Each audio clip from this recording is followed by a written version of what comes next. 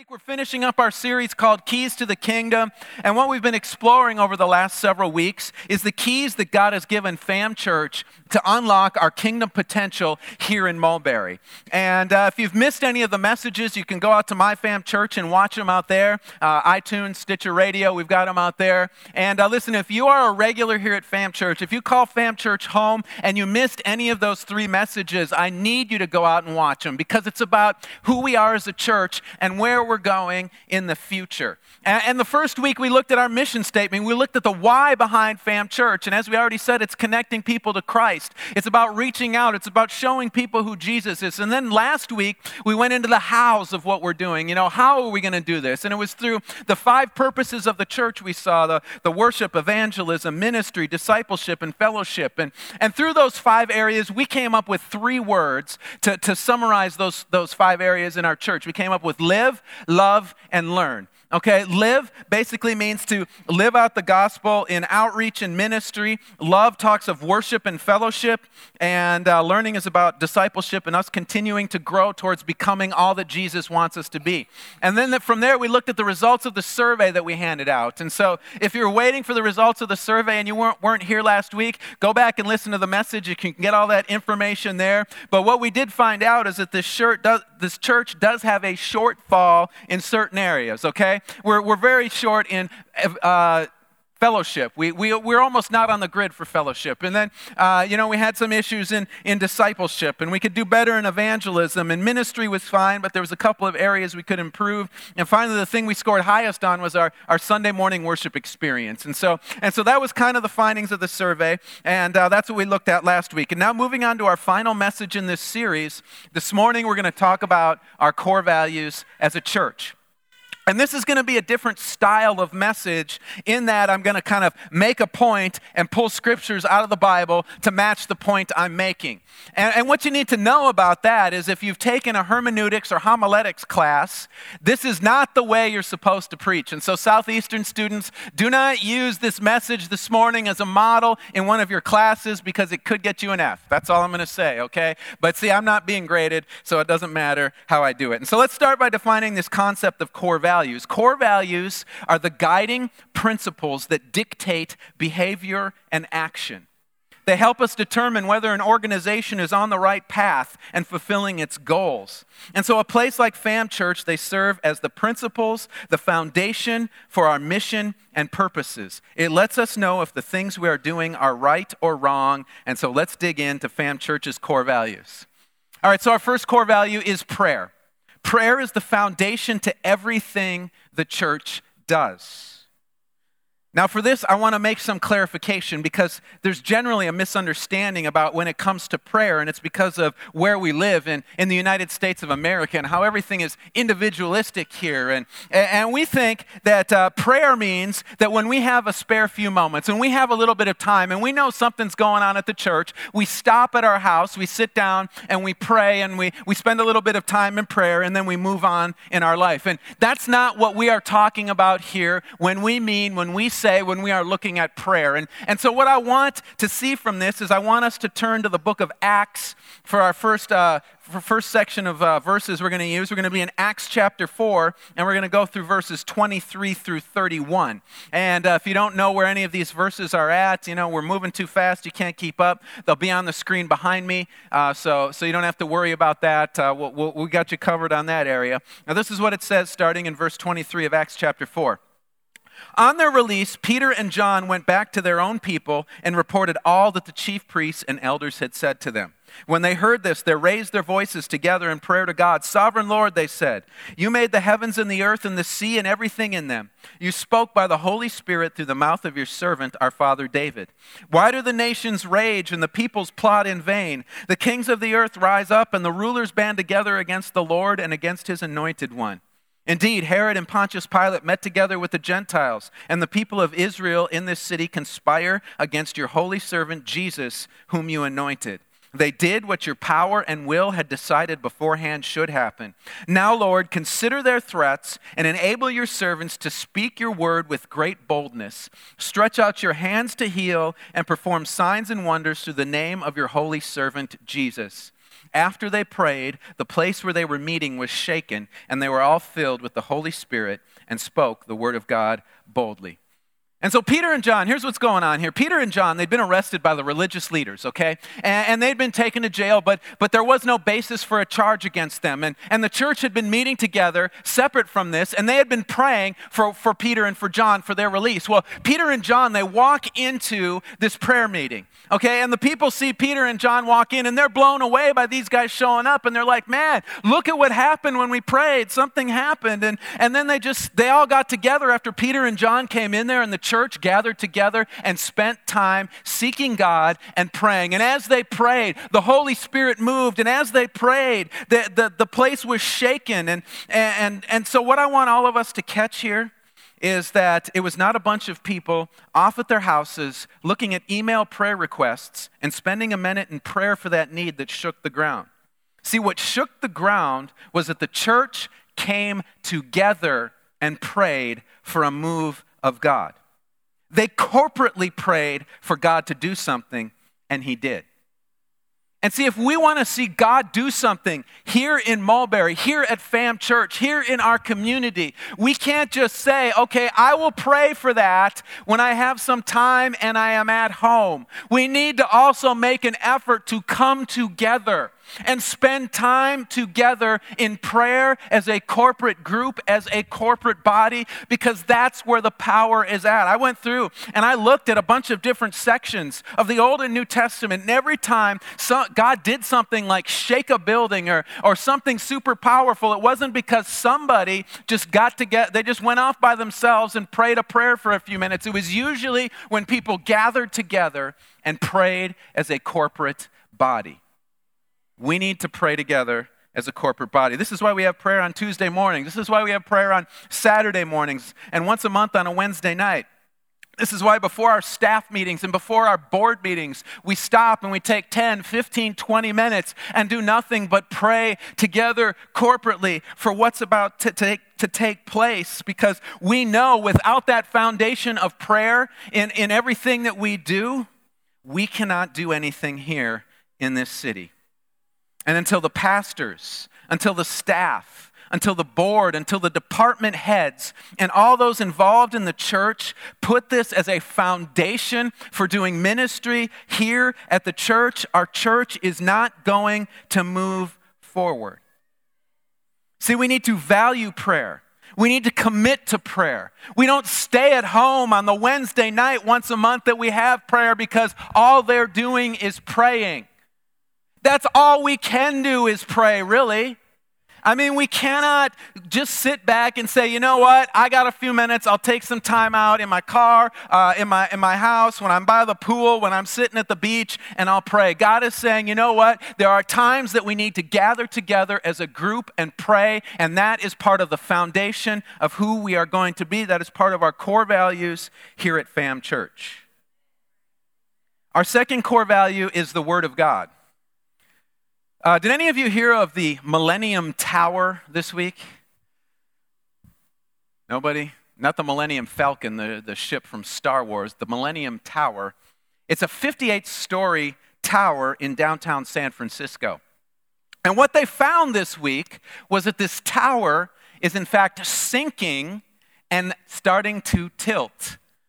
Okay? I mean, think about that. You're in a building, a skyscraper, people live in this thing, and it's sinking and leaning. One person who paid $2.1 million for their 2-bedroom, 2-bath unit is not very happy about it, and I wouldn't be either. Would you, if you paid $2.1 million and you find out your building was sinking and leaning? See, here's what happened. There was a problem when they engineered the building. When they examined the soil that they were putting this building on, the engineers made some miscalculations. And now here we are years later, and these miscalculations are leading to the building tilting and leaning. You see, what they thought was true about the ground was in fact not true. And now they are scrambling to find a way to keep it and to fix it and keep the building from leaning or sinking anymore, but they're not sure what to do with it. So what does that have to do with us? For a church, knowing what is true is just as important is knowing what is true about the ground that a building is built on. See, if we in the church do not have a solid source of truth as our foundation, we are going to start to lean. We are going to start to sink, and at some point we are going to fall over. That is why the truth of the Word of God is our second core value. It's what we anchor everything that we do on.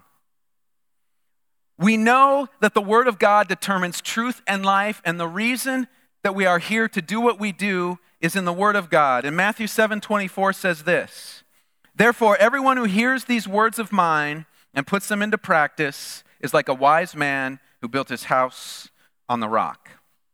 So this was Jesus speaking, and he lets us know that the Word of God is truth and that building on its foundation is the only way to build. That means in the church, if it's not found in the Word of God, if we cannot anchor it on the Word of God, that means that it's not something that we have to keep. It's not something that we have to maintain. It's not something that we have to do, because the Word of God is our true anchor that we put everything on. That means the Old Testament, the New Testament, everything found in that Bible is our anchor for truth.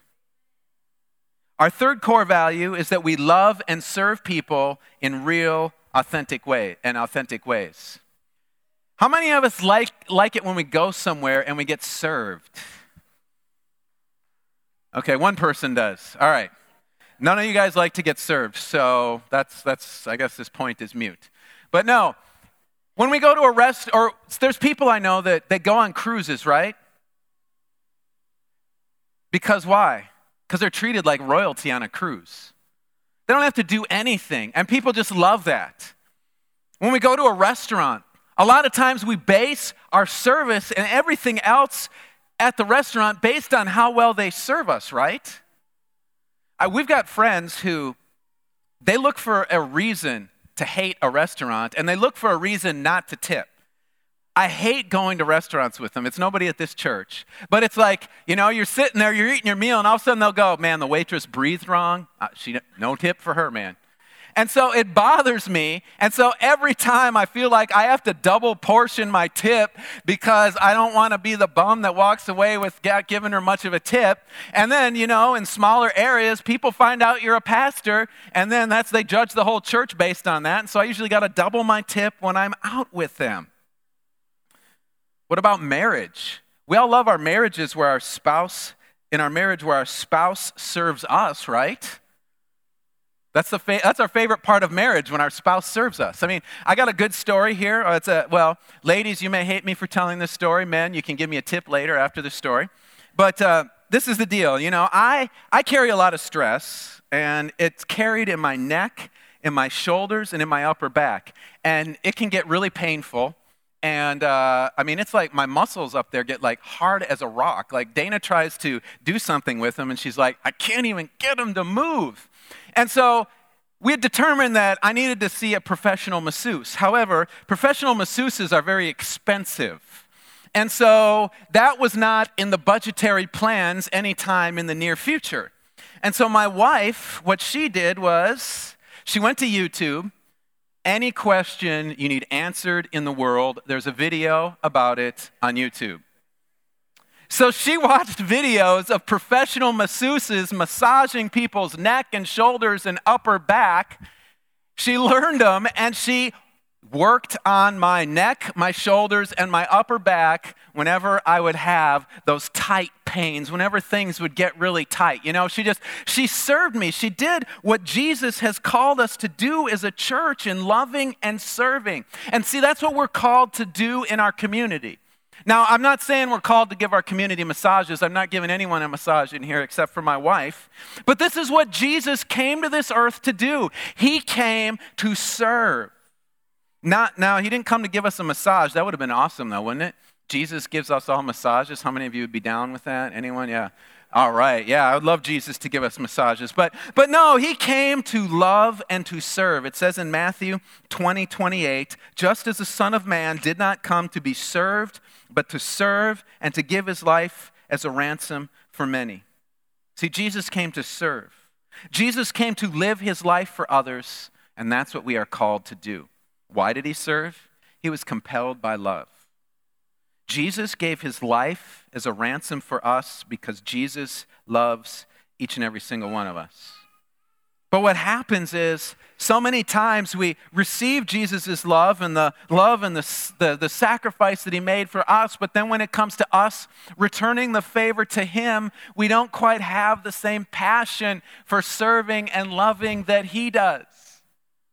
Yeah, I'll serve Jesus as long as it fits into my schedule, as long as I don't have to give a very big piece of my life, as long as it doesn't cost me something. But you see, that's not Jesus. Jesus paid a steep price. And those who follow and serve him, Jesus has said, you know what? I served, I sacrificed, I paid a steep price. And you guys, as followers of mine, are called to do the same thing.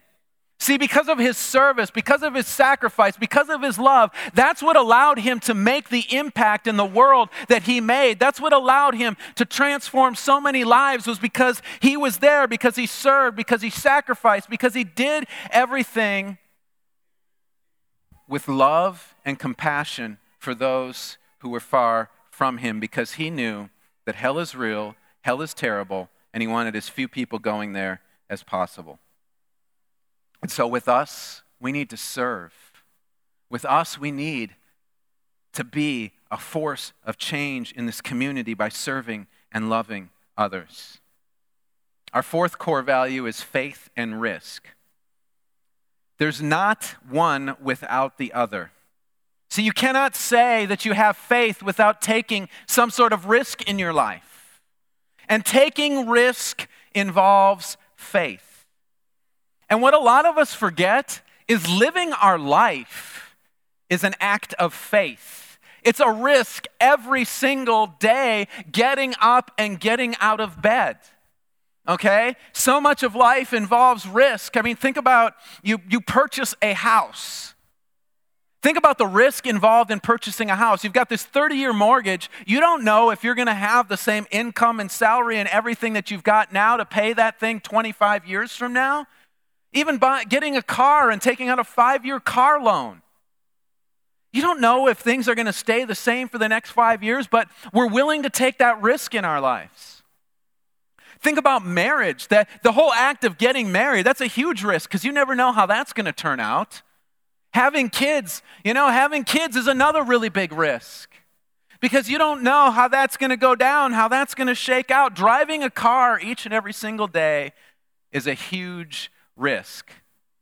I drive the staff crazy because I tell them, man, you guys got to be prepared in case I'm not here tomorrow. And they're like, what are you talking about? And I'll always say, I could be driving home from work tonight and die in a car crash on my way home. And I'll always say, stop saying that. But it's because it's true.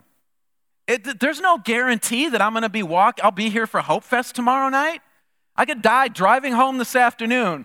Okay, and it's just the way it is, but there's a risk in getting in a car and going out there and driving because you don't know if your next drive is going to be your last drive. We'll risk it all every single day when it comes to things like that, but when it comes to Jesus, his church, and serving him, we're fearful of the risk because we think there's too much at stake. Can I tell you there's too much at stake to not step out in faith and take the risk that God is calling us to take? Because as I already said, hell is real, hell is eternal, and people we know are going there. Why do we say, oh, dude, I can't, that's too risky. People might know I'm a Christian. All right, when it comes to churches or risk, there are three kinds of churches. The first church is the undertaker church. This is the church on the way to burying itself. They look back and they have a picture of the past but no plans for the future. The second church is the caretaker church. This church says they don't want to do anything. They just want to keep the church the way it is. Their goal is to keep the bills paid and the people that they have happy. Then there's the risk-taking church. The risk-taking church is the one that has faith, believes God, and knows there's too much at stake to not step out, take risk, and do something to advance the kingdom of God. And see, the kingdom of God needs churches that are willing to take risks, big risks. Are risks going to tick people off? Yes. Are risks going to cause people to say, this makes me uncomfortable? Yes. But you know what? Jesus lived a life of risk. We can live a life of risk too. This is what God says in Ecclesiastes 11:4. Whoever watches the wind will not plant. Whoever looks at the clouds will not reap. So you're saying, how does that relate to what we're talking about? Okay, so back in the day when they used to farm, they didn't have all these cool machinery that we got now, right? And so when they wanted to scatter seed, they would take handfuls of seed and they would walk down the rows and they would throw the seed by hand like this. I don't know, Charles, on your farm, did you have to do that when you were young? I'm good? I got the motion. Maybe I can go into farming. But if it was windy out, as you're throwing the seed, guess what's happening to some of the seed? It's blown away. If it's really windy out, guess what's happening to the seed? A whole lot of seed is blowing away, right? And so to put seed down, you want it as little wind as possible. Also, back in the day, they didn't have these elaborate sprinkler systems, okay? They had to rely on the rain to water their crops. I know today that blows our mind, right? Because every house these days is built with an irrigation system, but they had to rely on the rain. And so what this text is saying is this: if you're going to wait until there is no wind, if you're going to wait until it's going to rain all the time to guarantee the production of your crops, guess what? You are never going to sow or reap. The kingdom of God is moving forward in Mulberry, and to do that, it involves risk, it involves faith, and instead of fighting that, we embrace that, and we ask God, what do you want us to do that's going to involve risk and faith?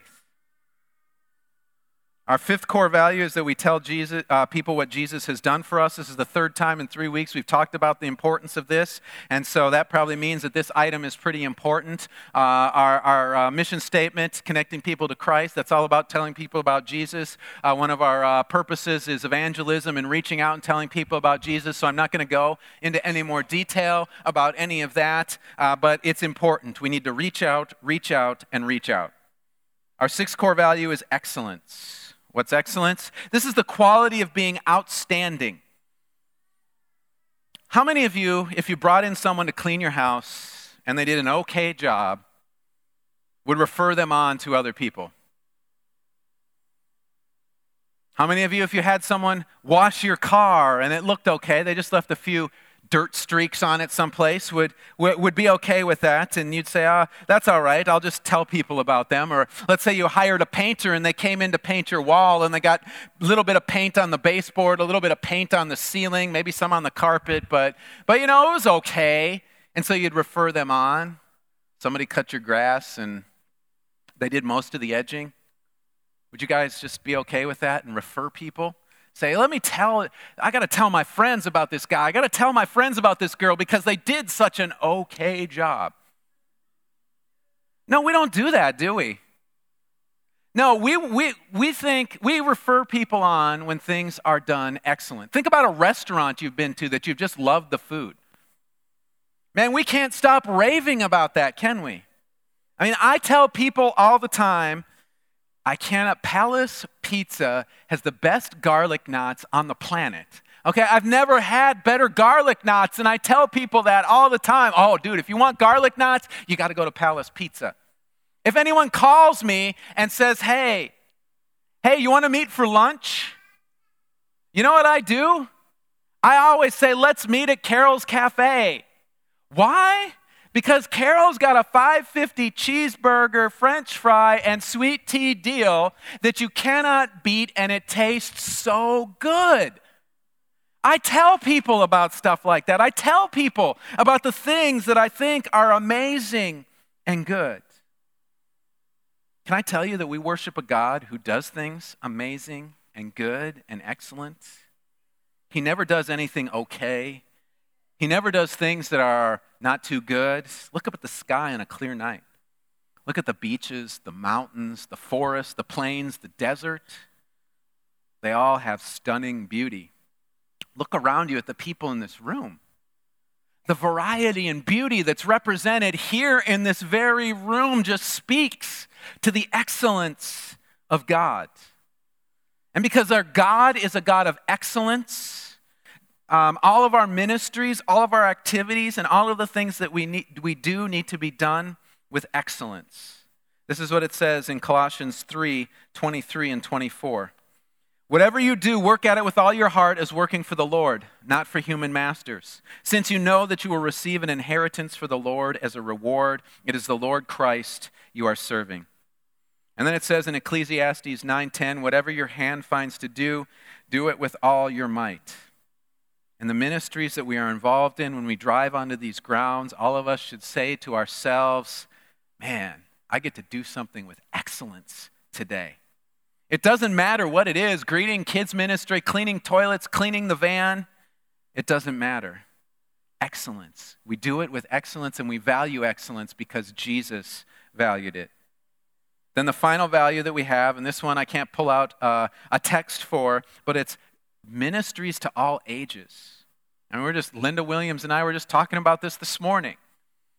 We think it's important that we have ministries of excellence to children, to youth, to young adults, to middle-aged adults, and to older adults, and even if necessary, aliens from another planet. Jesus has called us to reach this community. This community is made up of children, youth, young adults, middle-aged adults, and older adults. That was the life Jesus lived. He worked effectively and ministered to all. We value that, and that's what we want to do. So what does all this mean? The first thing it means is that this is what Fam Church is all about. If you've ever said to yourself, man, what is this church all about? Why are we here? To connect people to Christ. How are we going to connect people to Christ? We're going to live, we're going to love, we're going to learn. And then what are the foundations? What are the things that we're going to anchor that on? It's our 7 core values that we just went through. Prayer, the Word of God, loving and serving, faith and risk, excellence, telling people about Jesus, and family ministries. But we can't just walk away from the last few weeks and say, oh, that was a nice series. The things we talked about are calling us all to a couple of things. The first thing that they are asking it is, are we down with that? Okay? This is who we want to be, and you have to ask yourself if this is what you want to be about. Because only you can determine that. I mean, if you're not going in the direction that this bus is heading in reaching people, in giving people the 3 L's to live, to love, and to learn, if you're not down with any of this stuff, then maybe you should step off the bus. I mean, think about it. If you're planning to go to Jacksonville and you head to the bus stop and you get on a bus and it starts heading towards Miami, are you just going to stay on the bus just for the heck of it? No, you're going to say, I don't want to go to Miami, I'm going to Jacksonville, and you'll get off and get on the right bus. And so that's the first thing that God is saying. We need to determine in our hearts if this is the bus that we're going to ride on, if this is the direction that we're going to go, if this is the way we're going to impact our community. If you're saying, no, I like the bus better the way that First Baptist is going, then by all means, go to First Baptist, get on their bus, and ride it and take and go as far as they are going to go. Okay? If you're saying to yourself, man, I like the bus that Victory Church is taking, by all means, go to Victory. You need to be at a place where the bus is going in the direction that you want it to go. But then the second thing is this. After hearing this, is there any sort of urgency in your life? Is there any sort of urgency in you for our church, for our community, and for those that are far from God? Imagine if Jesus had given a day that he was going to return. Let's say Jesus says, I am going to return on November 17th, 2016. We all knew the date. It was out there. It was published. Everybody knew what the date was. Okay, we're coming up. November 1st is on Tuesday. What would we be doing if we knew for sure, without a doubt, that Jesus was coming back on November 17th? We'd probably all quit our jobs, right? We'd probably stop paying our bills. Okay? But we would probably find every loved one, every family, every friend, everybody we knew that we knew was far from God, and we'd tell them, listen, it's almost over. Time is almost up. You've got to get this right with God. We'd have a sense of urgency about who we are. But we don't have that date. And so we lost the urgency. But guess what? Jesus said, I could come back at any day, any time, any hour. Why does that not make us more urgent? It's because we sit there when we watch the world pass by and we just watch time go by, and Jesus, he hasn't returned yet. I've got plenty of time. I can do what I want to do. I can live my life the way I want. I can be who I want to be. I don't have to be urgent about those in my family, those of my friends, those of my neighbors who are far from God, because we've got all kinds of time. Because look, it's been 2,000 years. He hasn't come back yet. We got to understand it could be tomorrow. And we have to have that urgency because we've got a community that is far from God, that doesn't have hope, that doesn't have Jesus. And like I said, if you die without Jesus, it's not going to be a happy ending. So will we be urgent? Will we be urgent for what God has called us to be urgent for? His mission, why, how He has called us to do it.